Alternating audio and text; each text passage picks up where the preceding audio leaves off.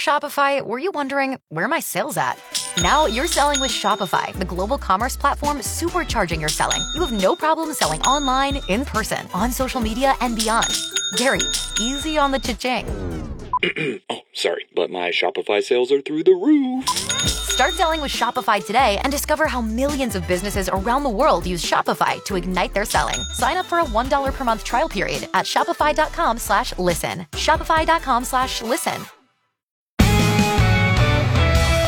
Good morning, it's 7:03. I'm Dale Johnson. This morning, 67 degrees. Just a small threat of showers today, mostly sunny with a high of 86. The city and the county are moving ahead with an interlocal agreement to provide a facility equipped to operate a civil protection custody unit as a replacement for the bridge, which for nearly 40 years has been a safe place for police to take intoxicated people to sober up. City Attorney Johannes Christie at Monday night's City Council meeting. The plan would be to contract with an agency that can provide the civil protective custody services. And then the funding is to construct the facility in a way that it can operate as a civil protective custody unit. The bridge is not renewing law enforcement contracts due to staffing shortages. A car stolen from a residential neighborhood on Sunday was found on fire just before midnight in South Lincoln. Police telling KFOR News this morning the vehicle was torched at 80th and Myrtle between South Street and Van Dorn. It had been stolen from the 1000 block of Rosewood. KFOR News time is 7:04.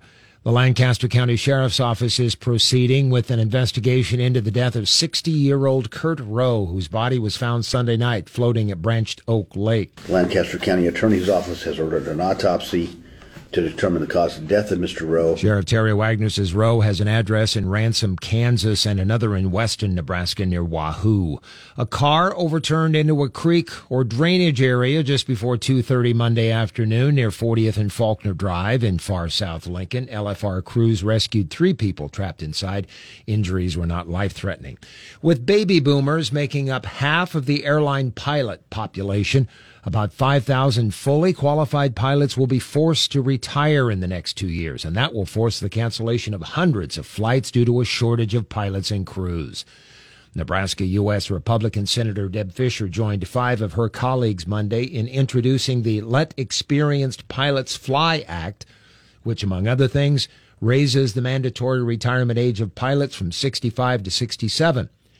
Back in 2007, the retirement age for pilots was raised from 60 to 65. Lincoln's first forecast today, a high of 86. Possibility of showers overnight. And then tomorrow, a sunny day, 89 in the afternoon.